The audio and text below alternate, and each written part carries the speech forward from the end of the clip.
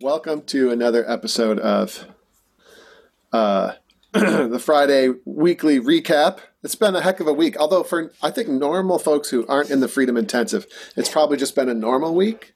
Yeah. But for the rest of us, it's been a bit of a crazy week. But we're here nonetheless. I mean, the intensive has been cool. People are making great progress. Yeah. And 9 out of 10 people, when being served humble pie, have really risen to the occasion. So it's pretty good. Not sure why it's so dark. Oh yeah, Janet, it's like one of those shows where you don't want your identity to be revealed, but you're giving an interview.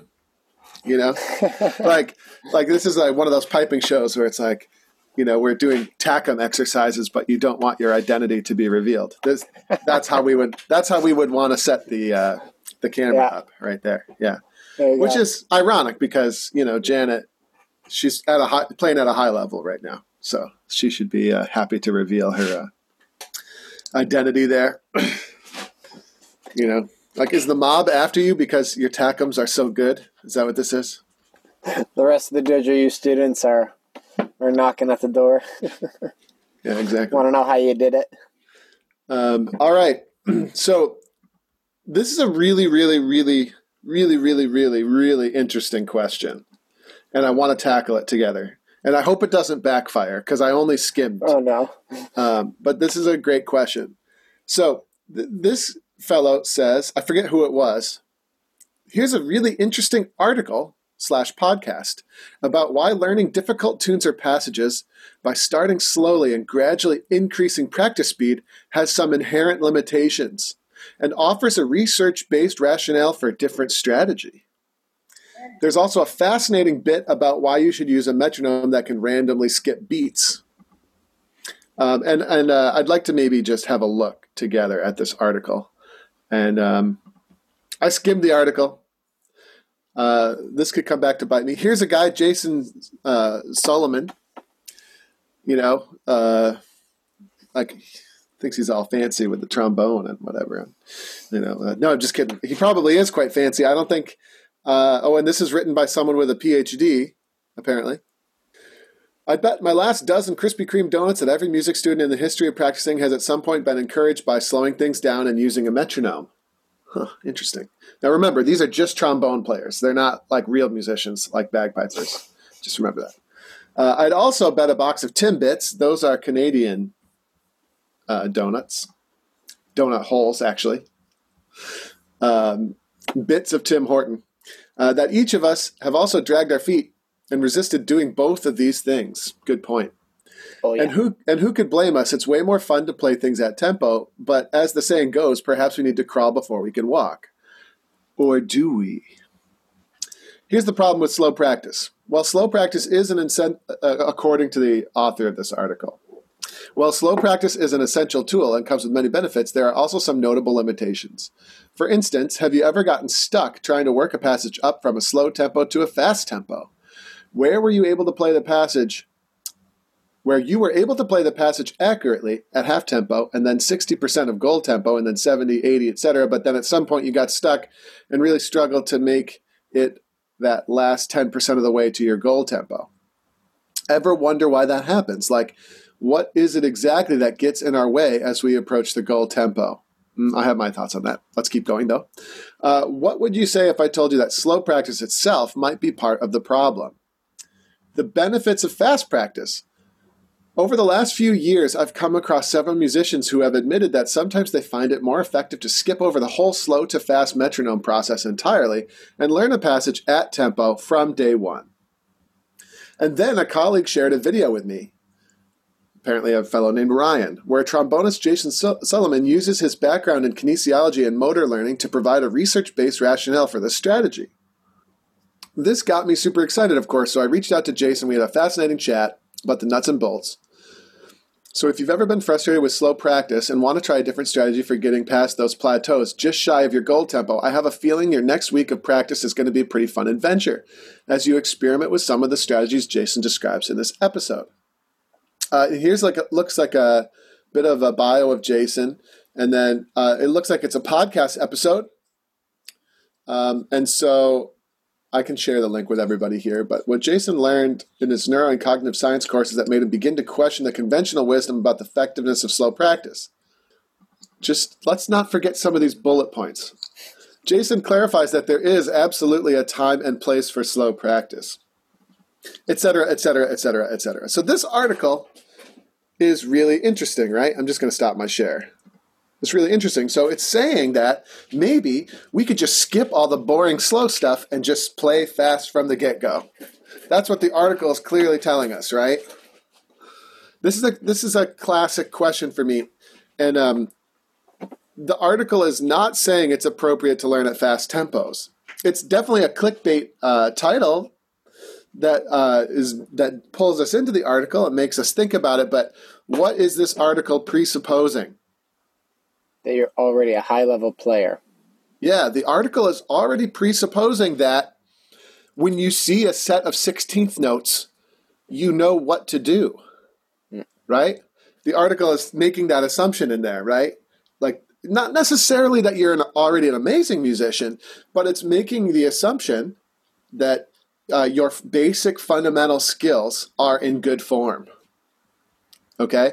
Now, what we're dealing with, okay, like raise your hand here if none of the basic bagpipe fundamentals, sorry, am I phrasing that wrong? Raise your hand if all of your bagpipe fundamentals are already in great form and you know it. Mine are. Carl, you can raise your hand. I think all your I hope. I think so. I've been employing you for 10 years. Yeah, so most of us have like one or two little Achilles heels that we're still kind of working on. And that would probably be fine to read an article like this. If you have one or two little things that are bugging you, read an article like this, and maybe the podcast has some really interesting insight, and maybe indeed it can present like a breakthrough for you. Right, but for those of us who have like some pretty significant fundamental issues, there's no way that practicing fast is better than practicing slow. Right. I mean, just sort of spitballing there, and I think he's going to talk a little bit about this in this article. I haven't read it or anything either, but there's a certain something to be said for learning something at the speed at which you're going to perform, because you don't have to like replace other memories from before that. So you know, we've sort of come across the same idea, is that as you learn something, if you can do it correct in every element, fundamental element from the beginning, you're going to encode a memory that's correct at its very base. And it's why we don't want to learn something like without any rhythm at all, and then add the metronome, and then add the rhythm, and then add the melody notes, and then add all kinds of stuff and make 60 million different versions in our head where we're trying to get everything memorized. If we just sort of do it from the beginning correctly, and at a higher tempo for an advanced player, that could work. Mm-hmm. I can definitely see how that could be helpful for some people. I like to. I definitely employ this approach myself. There's no question. I skip. I'm not doing tune building when I learn a tune. There's there's no way. Now I definitely use it to improve my tunes. Okay, but I'm hardly ever tune building at like half tempo or something. So I use this method for sure. Like one of the best ways to learn a tune for me is to just play it relatively full speed many times over with a recording and just kind of enjoy it and sleep on it. And then I wake up, but that's presupposing some fundamentals that are already in great shape. And the other thing that you must do if you're going to do something like that is you must immediately recognize areas where the fundamentals are not good. And you must not try to learn that stuff fast. So let's say you get to the third part and, the Terlewiths are sloppy as I'm trying to learn it. The Terlewiths are really, really sloppy and not fundamentally good. No amount of fast practice is going to help me with that. Or you've got the wrong grace notes in there. Yeah, that's a big one. Like, it's a wonderful, like any learning process, it's only as good as you hold yourself to that level. So you can very quickly learn something that's totally wrong. Mm-hmm. So, there's that risk too. Yeah, it's just very interesting. And I think there's a place for it, right? I think, and we talk about this quite a bit. But I think that I think your balance of slow, methodical practice to carefree, fun practice. Like, I think slow practice can be actually more fun than fast practice. Like, if you do it enough and you kind of get excited about the potential of it. Yeah, like it's a bit of a game. It's a bit of a puzzle. So if you're having absolutely zero fun playing slow, I would encourage you to kind of like change the way that you think about it. But the balance that you adopt, okay, let's say, for example, that 50% of the time you practice slow and methodically, and the other 50% of the time you just kind of throw caution to the wind and jam out, for lack of a better term, right? You just kind of do some reps and have fun with it. That's perfectly fine.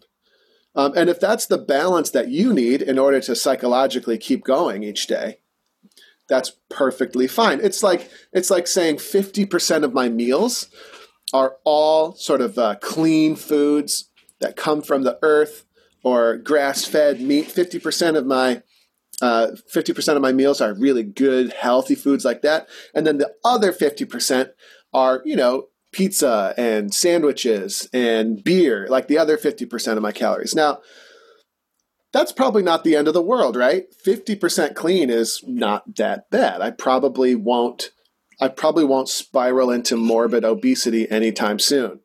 Okay? Now, but my whole point, which is very obvious, is if I shift that proportion to 75-25, I'm going to have a lot more health that way, right?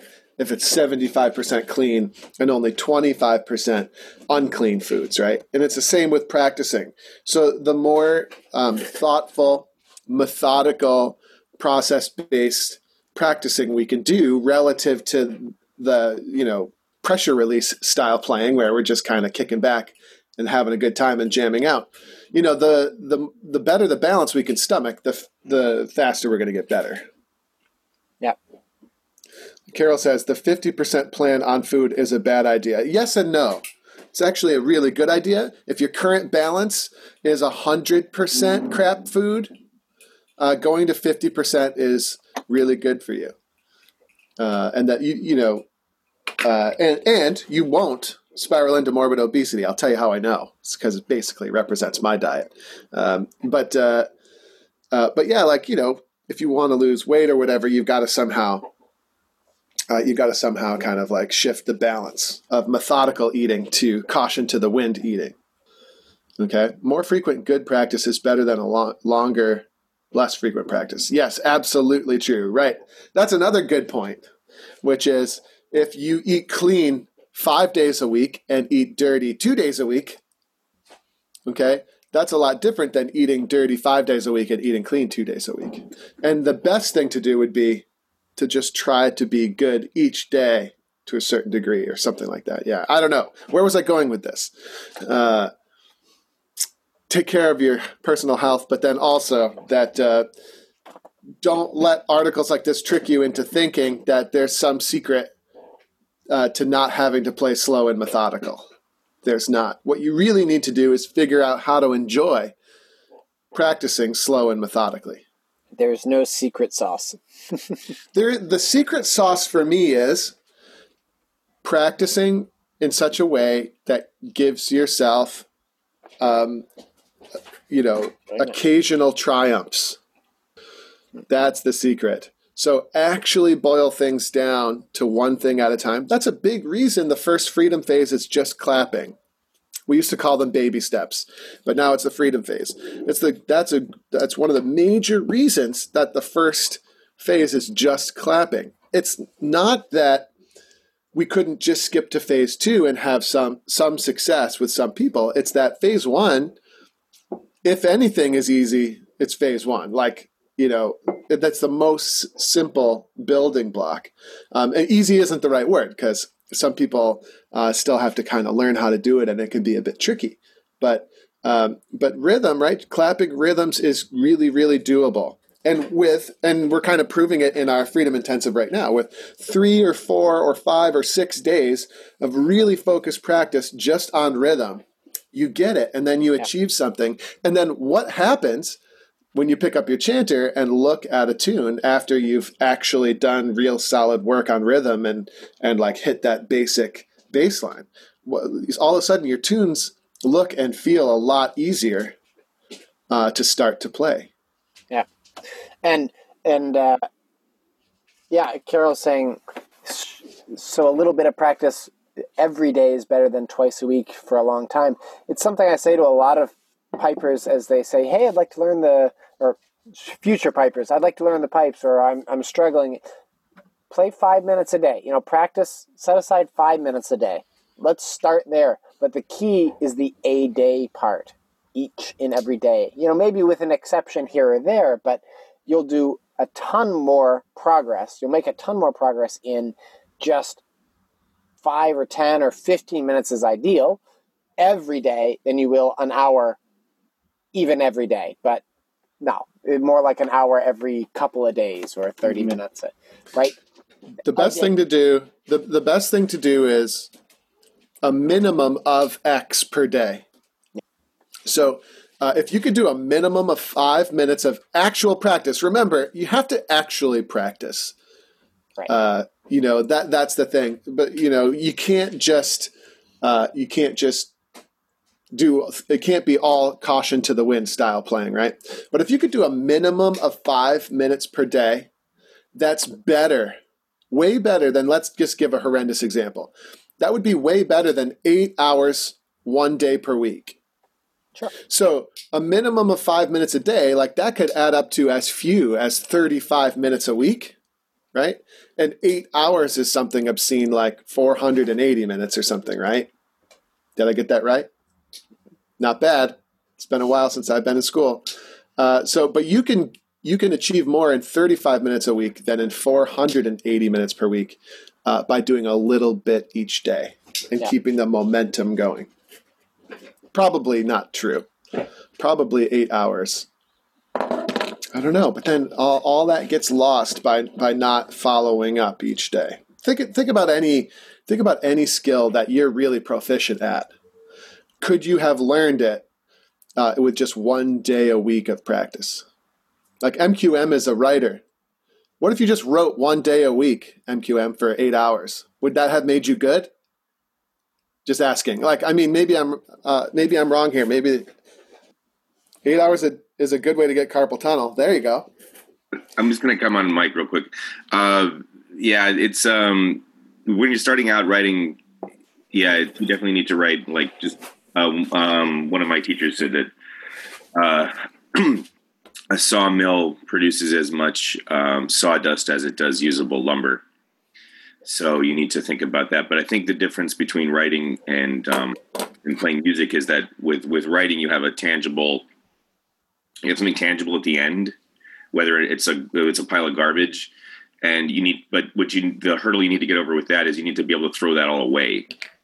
Right. You need to throw away the million bad words and not hang on to them and think they're precious. And I think we don't have to deal with that as musicians. So there you go. That's it. So wait, are you confirming my point or not? I couldn't tell. I'm confirming your point, but I'm also saying it's not a direct parallel. Yes, my analogies seldom are direct, but there you go.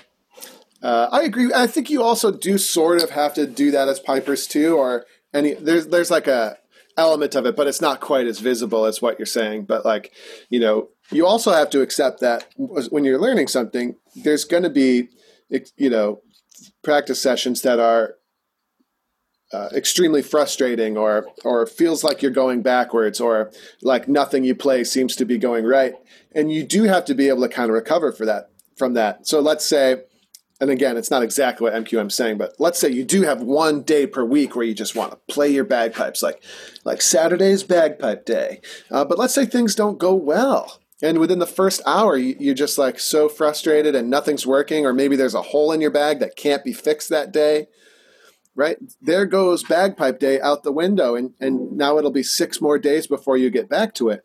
If you do get back to it, or maybe you never quite recover. And so it would be a lot better to just do a little bit on a daily basis, and maybe it's 6 out of 7 days a week. It doesn't exactly every single day isn't quite as important, but if your expectation is, I'm just going to do a minimum of 5 to 15 minutes, I'm going to kind of shoot for 15 minutes, but I'm going to get at least 5 minutes in each day.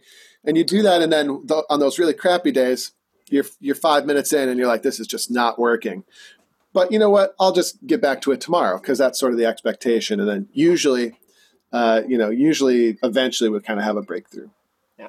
Anyway, we have some stuff in the chat. Yeah. The other day you mentioned that reps is not a good way to practice. Amen. Well, it's not that reps are bad. It's that they are a distant priority. Okay. The other day you mentioned that reps is not a good way to practice. Do monotones first. And after you have a handle on that, what do you do? It's not that you have a handle on monotones, and we're going to probably talk about this more shortly. But practicing rhythm, okay, is a much more leveraging way to practice, right? Because rhythm applies universally to all of our tunes, right? Same with bagpipe maintenance, right? Bagpipe maintenance is a really important thing to prioritize when you practice. Okay, like not necessarily that you have to do an hour of maintenance every day, but you at least want to just very, very consciously do the steps of bagpipe maintenance every single day, because those are the things that set us up for success. Little story here. I remember in 2017, in Inverary, we had like 20, 25 pipers on the roster, and people were dropping like flies or being dropped like flies. Okay, because it was the last week leading up to the Worlds. I was kind of panicked because I was late getting in. So obviously the vast majority of the band is there, and at the previous major, 7 people got cut from the pipe course, or 25 people standing around. Stuart cut 7 or 8 people. Some of them were being cut like early, like within the first couple minutes. Stuart's just like, no. And they all sat out. And anyway, I was a little nervous, but I showed up and I was fine. And, I remember talking to Alistair Henderson, the pipe sergeant of the band, just about it. And, the first thing he said to me was, some people just don't play their pipes every day. And that's not going to work. So it's interesting, right? So here it's one of the top bands in the world. And you might expect him to say something like, oh, we just couldn't get their Ds in tune, or the blowing just wasn't steady enough, or I don't know, they're just accumulating a bit too much moisture. You'd expect him to say things like that. But what did he actually say? It's like, some people are just not playing their pipes every day, right? And like that points to what I'm talking about, where, we need to focus on some a few things that contribute to the vast majority of our results. Regular playing is one of them, right? Like that's one of those things. If we could just play regularly, that's big. But then, like just kind of tending to your maintenance a little bit each day, that's way more important than doing reps. Let me give you an example. Let me say, I really got to get this tune memorized for band next week. So you just get your pipes out and you skip the whole maintenance thing. You don't even really think about it. And you skip, let's say, a rhythmic warm-up, and you skip doing any sort of mindful practice on a certain fundamental, maybe with a piece of music that's less familiar to you, right? Those are examples of really high yield practicing activities. And you just skip straight to reps. Well, first of all, you're probably, the more reps we do, the more we ingrain things. And so unless things are perfect, how much benefit are we actually going to get from doing reps? Well, you have a series of really well-ingrained habits after a bunch of reps. Yeah. Good, bad, or otherwise. Yeah. And one benefit is you could survive a band practice without being accused of not knowing the music. That's like the one benefit to doing reps. Now, there's 2 things going on here when you just practice mindfully instead of doing reps. Number 1 is you're going to get better at your fundamentals. But number 2 is you're going to make it, faster and easier, and you're going to make the eventual quality of your band music better. So it's not that we should never do reps. It's that they should be deprioritized in our practice session. Right? They should be kind of like, if reps are actually a high priority, which sometimes they are, but actually most of the time they're not, right? Like most of the time, reps aren't that necessary because no one else in the band knows the music either. It's just when you fall behind that reps start to become actually on your mind if you notice it, unless you have like one of those crazy pipe majors that like wants music learned in like a week or something. But usually most pipe majors give you a reasonable amount of time to kind of like get a handle on that music. So usually reps only become an issue when you fall behind. And wouldn't it be nice to just have the skill to learn a tune to a really high quality fairly quickly? And how are you going to develop that ability? You're going to develop the fundamentals. Yeah, like that's how you're going to do it. And so a lot of us kind of overlook that, right? It's like, oh my God. And the other one is getting stuff up to tempo. That's like basically the exact sort of thing, right? It's like, oh man, I've got my solo competition coming up and I got to get my 2/4 march up to tempo, which is related to our previous discussion. And there's only one benefit to doing that, right? Which is you won't be able to be accused of playing too slow.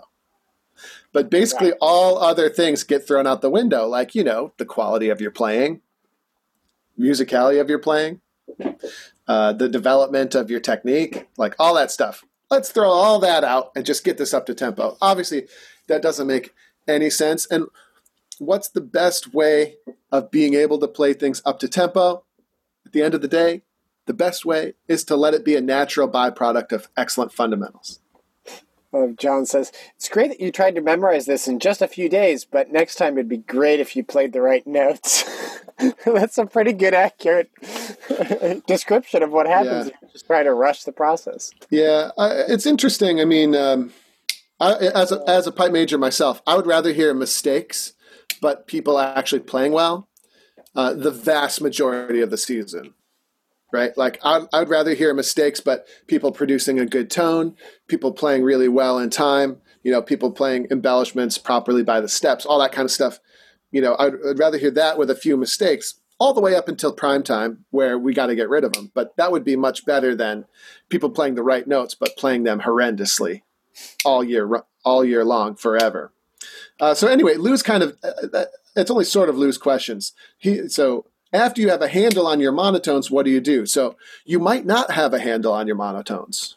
And I'm not saying that you do the monotones of the tune that you're trying to work on for the band either, necessarily. All I'm talking about is spending some time working on rhythm and developing it. Best case scenario is you're doing some rhythmic warm-ups, kind of like we've been doing in my classes for the past couple of weeks, where we're getting warmed up to the type of rhythm that we're going to see primarily in our practice session moving forward. And it's not necessarily that you'll have a handle on it. Maybe you will, but at the very least, you've put some practice into getting comfortable with the rhythm. Okay. And you may or may not have a handle on it, and you may or may not shift gears after that to something completely different in your practice. It all depends how you choose to kind of structure it. Let's see. Nancy writes every day and plays pipes every day. Excellent. Both require that discipline. Well, yeah, but also I think it should be fun. And if it is fun, it requires less discipline to want to do every day. So there's an element of that too. Like, don't think of it as just pulling teeth. It's like people who enjoy working out. Like I kind of do most days at this point because I do it every day and I kind of can see like the value and the strategy behind what's going on. Barb says, but after years of struggling with bagpipes that were not set up properly and a reed that was too hard, I am now happy camper. So you enjoy playing your pipes. See, you read my mind. And play more often and have so much more stamina. Therefore, I practice much more. It's a win-win situation. And that's exactly what I'm saying. Yeah. We want to build on success. Get little stuff right at the beginning and build on that. You will quickly find yourself a much, much better piper. Let's just take the rhythm example. If you can look at any piece of music and be 0% intimidated by the rhythms that it's throwing at you, okay, that allows you to like shift your focus onward to being a better player, no matter what tune you're trying to play. And then let's do the same with scale navigation over time. We'll do the same with basic grace notes over time. And the lower the fundamental is on the totem pole, the more important it is. So those are the important things to build on every single day and become unconsciously competent with them. Joe says, playing the first low G of the Tereleuth on the beat is a new challenge for me, as I have discovered that I unconsciously play the movement before the beat with the E grace note on the beat. So that is not an incorrect way of playing a Tereleuth. That's legal. You can play a Terlewith that ends with the E grace note on the beat. But sometimes we find that the music kind of calls for the other approach. So, Joe, I think tons of people find this problem. And the important thing is that we, over time, start to develop the ability to kind of do it either way, depending on what's appropriate. Yeah. I think that's the most diplomatic answer to that question I've ever heard from you. That's not true. I've been saying that for years. Now, I mean, of course, we teach with all of those techniques starting on the beat instead of finishing. But, I don't know about you, Andrew, but I certainly learned the opposite way. And it took a long time for me to learn to do it the other way. But now I've got the ability to do both, right? And when the situation calls for whatever I need, I can do that on demand. Right. It's about control, and it's about kind of selecting the appropriate way of playing those movements given the situation. A great example for me, I really like the opening phrase of Scotland the Brave as a way to illustrate that. So Scotland the Brave, the melody of it goes E da da ba da unda ba dee dee ba dee unda, right? That's the melody of Scotland the Brave, right? Everybody agree? So the two low G movements that are in that, on beat 2 we have a Terlewith, da da ba da unda, and for me the rhythm is not da ba ba ba ba bum bum. It's more like da dum ba da, right? So we don't really want anything to go ahead of beat 2 in Scotland the Brave. So in the first bar, I personally, now it's different if you play with different people, right? Like if my job is to match Jack Lee and he's playing it another way, I'm not going to just play it my way and say unison be damned. But if I were to play this on my own, the first one would be Terlewith beginning on beat.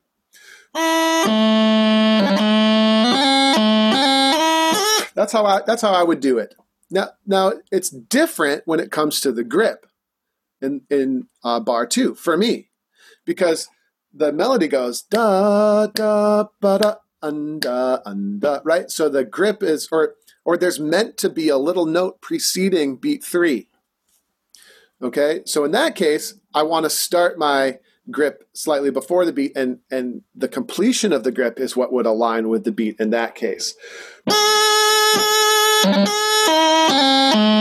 Make sense?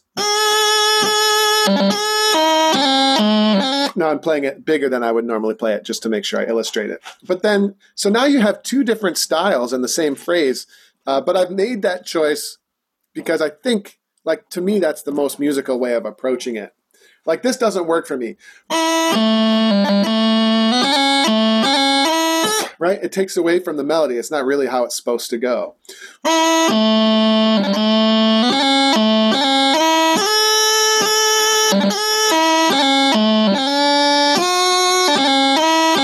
And then here, this grip definitely begins on the beat for me, because this doesn't make sense.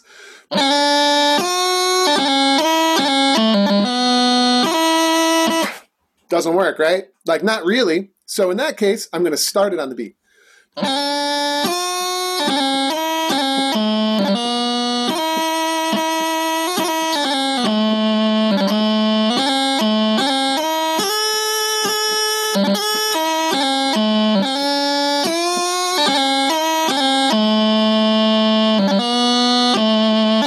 Right? And those are just all my own personal musical decisions. Just remember, like, what's really important is not so much what you're doing, but that you have control over it. Because sometimes when you go play in a band, or if you go play at the Virginia Tattoo or whatever, like at the Virginia Tattoo, everybody plays everything way ahead of the beat with in regards to the low G movements, right? So when I went and played at the Virginia Tattoo, I just adjusted everything I was doing to, how do I put this? Ahead of the beat, just slightly ahead of the beat, and that's what I had to do in order to kind of create unison with the rest of the group, right?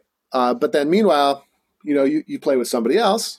Like if I play with Eric Olette, I'm probably going to be starting most stuff on the beat, because that's sort of how he and I would approach playing that. So the important thing is to control, not the rule, right? The important thing is that you have control over it. Good question. Janet says, you are so right, Barb. A poorly set up instrument has you walking by and ignoring it. Isn't that such a great point? Which is why bagpipe maintenance is more important than reps, right? And an arrhythmic tune is also you're also walking by that. Arrhythmic. An arrhythmic tune also has you walking by. So practice rhythm instead of reps or before reps.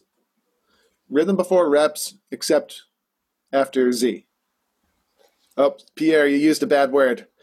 A little bit correctly on a daily basis will be better than crappy, repetitious, bad technique. I got accused of being Trump-like at the tuning clinic, so I can't say that word anymore. Bob's got to go. Bye, Bob. He's already gone.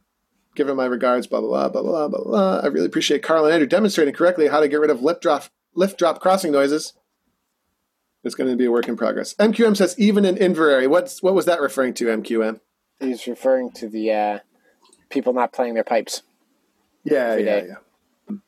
And it's not so much that people don't play their pipes every day during prime season. I'm sure they were. But it's all those days across the winter time too, you know. So people are getting cut because they've never demonstrated that they're not a liability, and now it's prime time. They're still not demonstrating it. So, you know, when the tone isn't sounding pristine, they know where their go-to people are to try to improve it. And sure enough, that strategy paid off.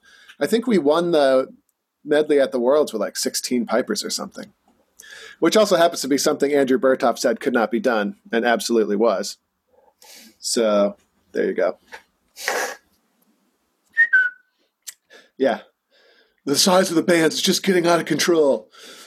You can't win the Worlds with less than 24 pipers. This was happening in 2017. You can't win the Worlds with less than 24 pipers, and that makes it so everyone is kind of pillaging all the lower grade bands, and it's ruining piping, and then Inverary won with 16 guys. Come on, Andrew. The judges just listened to Andrew Berthoff. Yeah. That was the real. Totally. That's really what happened. No, he's a good guy and thorough, Andrew Berthoff. Solid. All right, Jen says, I've also heard that after a certain number of repeats, your brain is no longer engaged. I don't know how to explain what I was told. I think it's a good point, right? So whatever is not focus. Yeah, whatever is not subconsciously ingrained in your mind, right? Or whatever is subconsciously ingrained, let's say that, is what's going to come out when the going gets tough, right? It's a great point, and I've experienced that many times playing at the Worlds. You know, whatever is ingrained is going to come out. So our job during preparation is to ingrain only good stuff so that it comes out when the going gets tough. Because, yeah, it's really difficult to focus even in the easy times, right? Like Jen's saying, it's hard. You can't focus like 3 repetitions into a tune or something, right? The focus is going to be gone. And so whatever is ingrained is what's going to end up coming out. It's great that you've tried to memorize this in just a few days, but next time it would be good to play the correct notes. Yes. Yeah. And Stephanie Burns' books seem to be, I've never read them, but they seem to be comprehensive guides from what people have told me. Jen said, when one of my pipers refused to play Green Hills in the group with a metronome, he said, why would I play this slow? I've been playing this for 60 years. I told him, that doesn't mean you've been playing it correctly. Ooh. Yes, it does. The longer you've been playing it, the better it gets. I can't stand that. It's funny. Stuart made a few comments along those lines at the Pipe Major Symposium. It's like the most irritating music we play in high-level bands is the Scott and the Brave and Green Hills and stuff because the playing is so bad. Pierre loves the Scott and the Brave reed test. What's not to love? I've been trying to play reeds that are much too difficult. Yes, and you're not alone. It's no fun. Yes, that's correct. An appropriate strength reed has made playing much more enjoyable. Exactly. The pros far outweigh the cons of playing a reed that's the appropriate strength for you. Far, far, far. And I think we talked about that last week or the week before. Yeah. In depth. At the tattoo, they told us, get the big black notes in the right place. That's a good start. Yeah, exactly. It's, you're going to hope you have good rhythm skills when you're trying to do that. Tom said his poor wife had to put up with him vocalizing a tune with your foot tapping this morning before I was fully awake. There you go. I like it. That's called devotion and dedication. Why does my metronome slow down when I play tunes? Great question. So it's the music of the Gaelic fairies. Okay, this is a fact. The music from the Gaelic fairies actually mess around just a little bit with quantum mechanics. And so you actually have to perform slower as a result of this. It's like magic, you know? And unfortunately, some people have the magic and some people don't. So you never know if you have the magic or not. But if you do, you have to slow it down a little bit. To be fair, Joe, because I think this was a joke. No. It's a no. I was gonna answer the question seriously. Next. Okay, go ahead. No, you can answer it though. I was gonna say adrenaline gives you that effect, like, and you might find this more when you're performing, but adrenaline definitely does give you that sensation that you need to be slowing down, and like, yeah, it alters the way we perceive time, and in that case, yeah, the music as well. So there is a certain truth to that, even if that was a joke.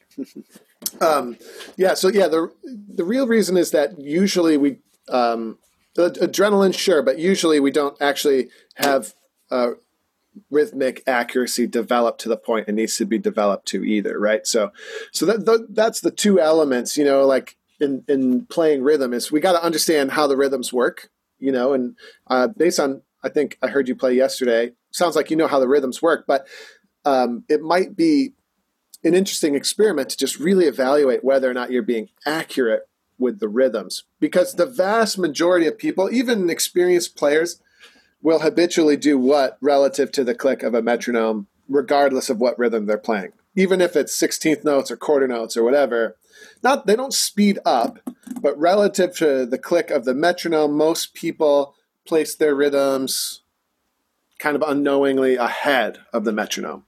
And even just slightly ahead, okay, will result in rushed, fast playing over time, right? It's kind of like a compounding effect. And so when we practice at slower tempos, we need to be really, really discerning about the accuracy to the click. Not just what the rhythms are, but whether or not they're actually being played with accuracy and control. Because, yeah, otherwise the side effect is when we do try to play with a metronome, it has the feeling of slowing down on us because we have to do a little bit more work with our rhythmic accuracy. So we talk about that solar eclipse with the metronome. You know, like let's say you have a G grace note on the beat. You know, you should turn up your metronome nice and loud so you can't even hear your G grace note when you're playing, because that would indicate that the two things are actually perfectly synchronized together. And then if you can hear it, you know, it means you're not quite accurate. And then dialing in that accuracy will pay great dividends in the quality of your playing, not just the quality of your rhythm. You know, think about all the other fundamentals that are directly related to accurate rhythm. Like crossing noises are different fingers, you know, firing at different times. You know, anytime you hear the word time, talking about music, that's really talking about rhythm, right? Because rhythm is basically how musical sounds are organized over time, right? So yeah, scale navigation, obviously grace note size and synchronization are both closely correlated to rhythmic accuracy.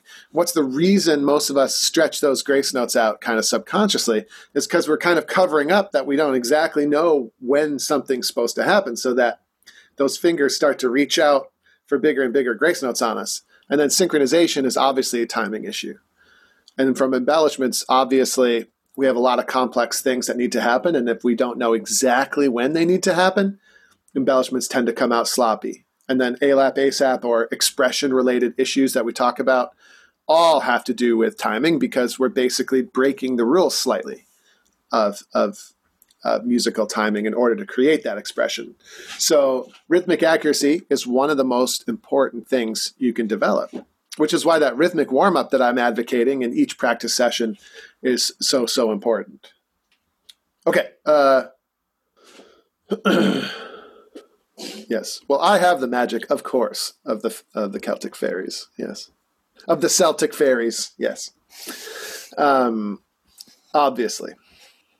Careful, you can get yourself in trouble calling some Celtics fairies. That's a good point. Yeah, I gotta watch my, especially if I'm wearing a fanny pack. They don't like that over there. Well, they don't like calling it a fanny pack. Well, fanny pack means something drastically there. different. Yeah, it's not. Andrew has, for a long time running the band, has a magical fanny pack that he wears to keep a little hemp and tape and I don't know what else in there. Yeah, I just don't like my sporran getting too heavy. Yeah, I don't like my sporran getting too heavy. Yeah, like Carol says, on the front of the beat rather than the back of the beat. So that is not a thing.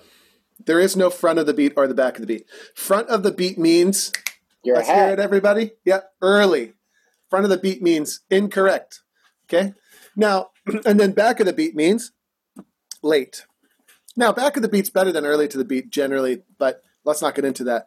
Now, look, and then just the grand caveat to all of this stuff is once you have a true mastery of all of these rules, all these fundamental rules, once you have actual true mastery of all these things, usually the beauty of the music making comes from the exploration of slight breakings of some of these rules.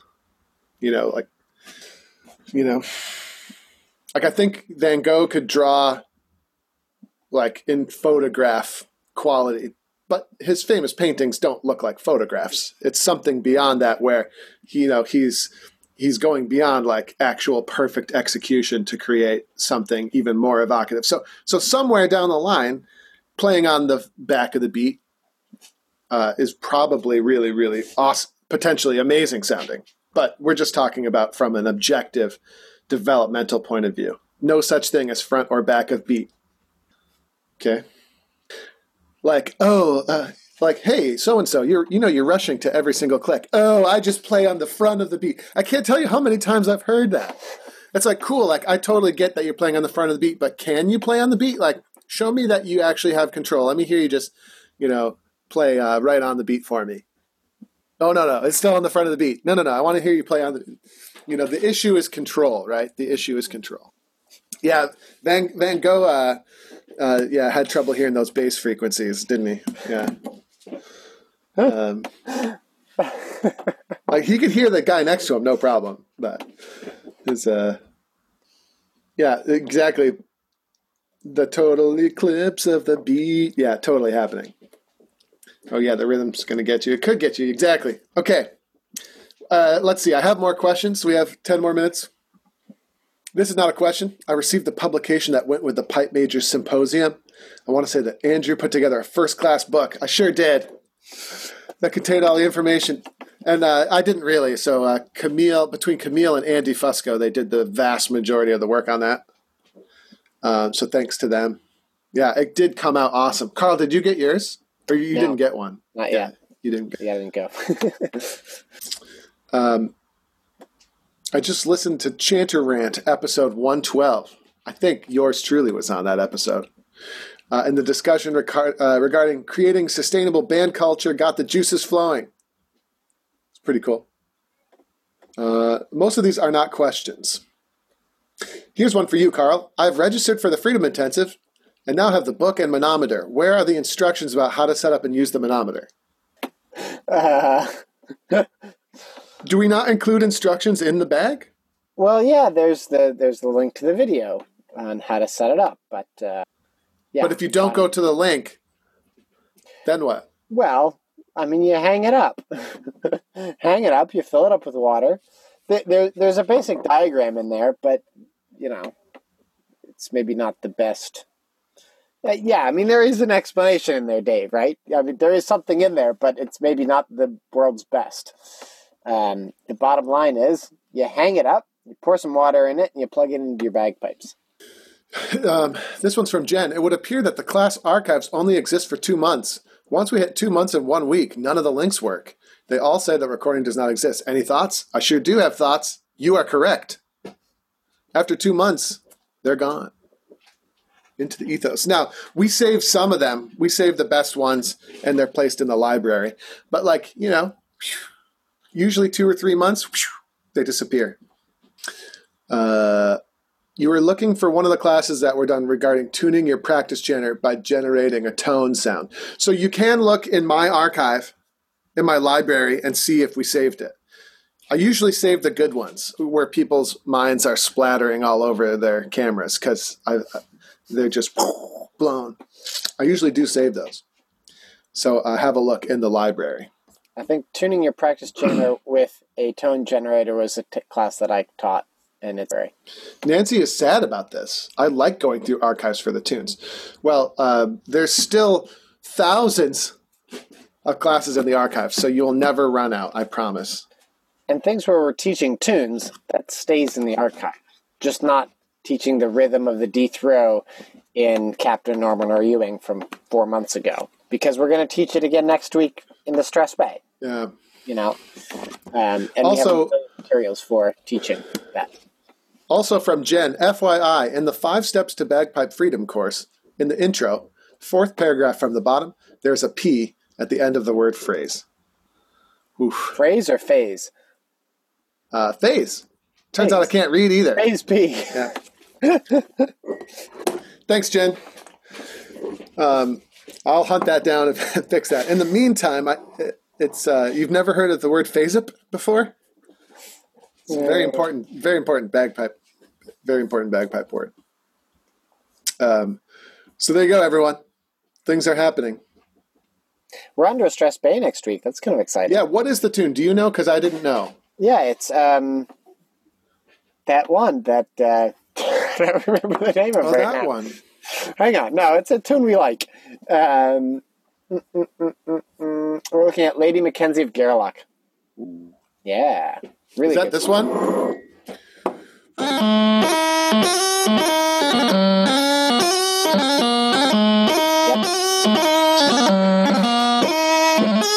wasn't really kidding about the deep throws this week.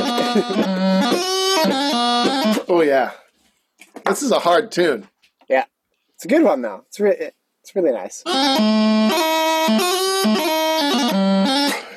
People better hope they pass their in the freedom course. They better hope they pass their rhythm this week,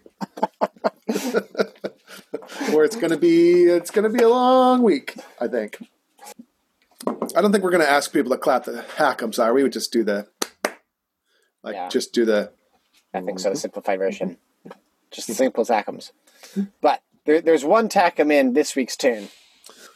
So get that one right and pass this week. And then crossing noise people. There's definitely a lot of opportunities here.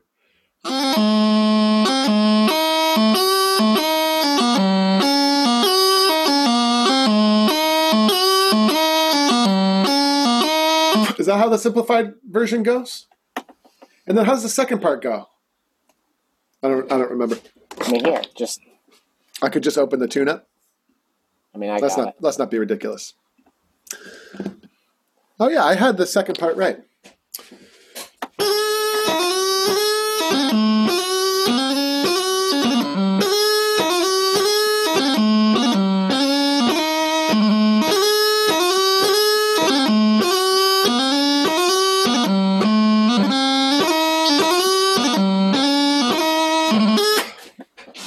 Nice. It's going to be excited. So the simplified version.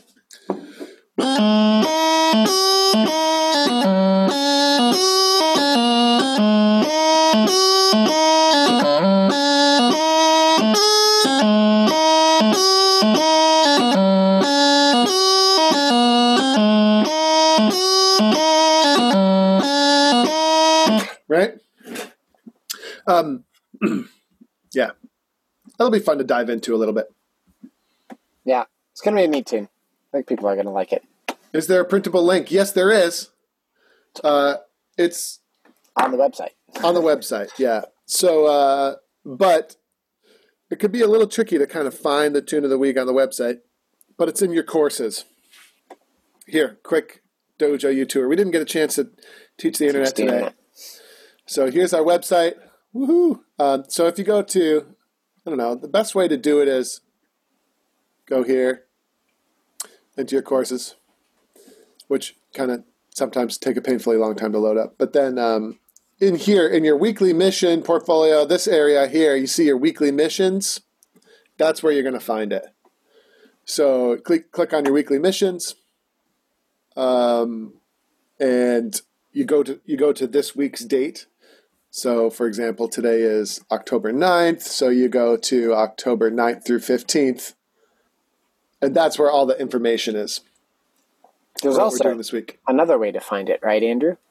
Like the search bar?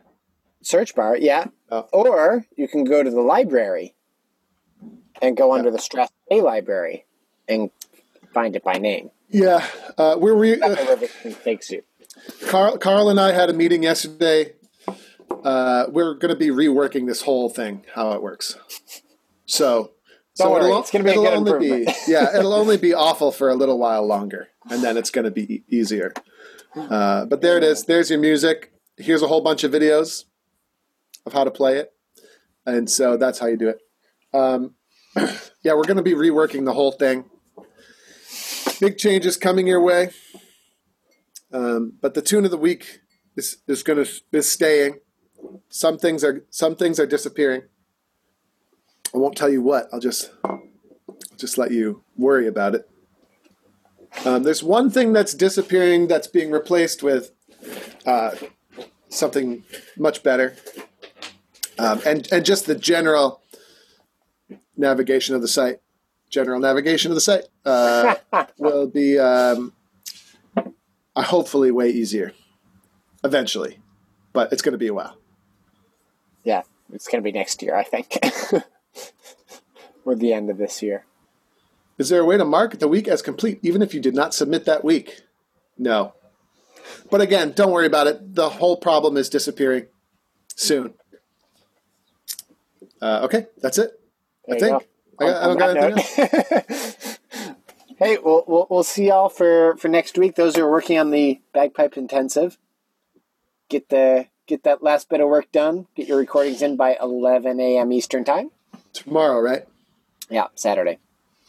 And are you going to help me grade some of those tomorrow, or are you? I think I can. Depends on what I'm doing. If not, I'm prepared. If not, I'm prepared to just do it all. But yeah, I mean, yeah, I'll try. Because I'd love to help you on that a bit. Oh, it's Thanksgiving it's Thanksgiving for Canadians, and I just want to say, Canadians, you're welcome. Happy Canadian Thanksgiving. Just kidding. I'm just kidding. I think the Canadians by this point are used to rolling their eyes when Andrew has any comment about it. Hey everybody, Andrew Douglas here from the Piper's Dojo, and I just want to say thanks so much for listening to today's iteration of the podcast. If you enjoyed what you heard here today, it would be super helpful to us and to a lot of bagpipers out there trying to find us. If you could give us a top-notch review on whatever platform you're using to listen to this podcast, particularly Apple, iTunes, and Spotify and things like that, your review would be really, really helpful. So if you have a moment today, definitely go over there and help us out. Other than that, until we meet again on the podcast or somewhere else, thanks again for listening.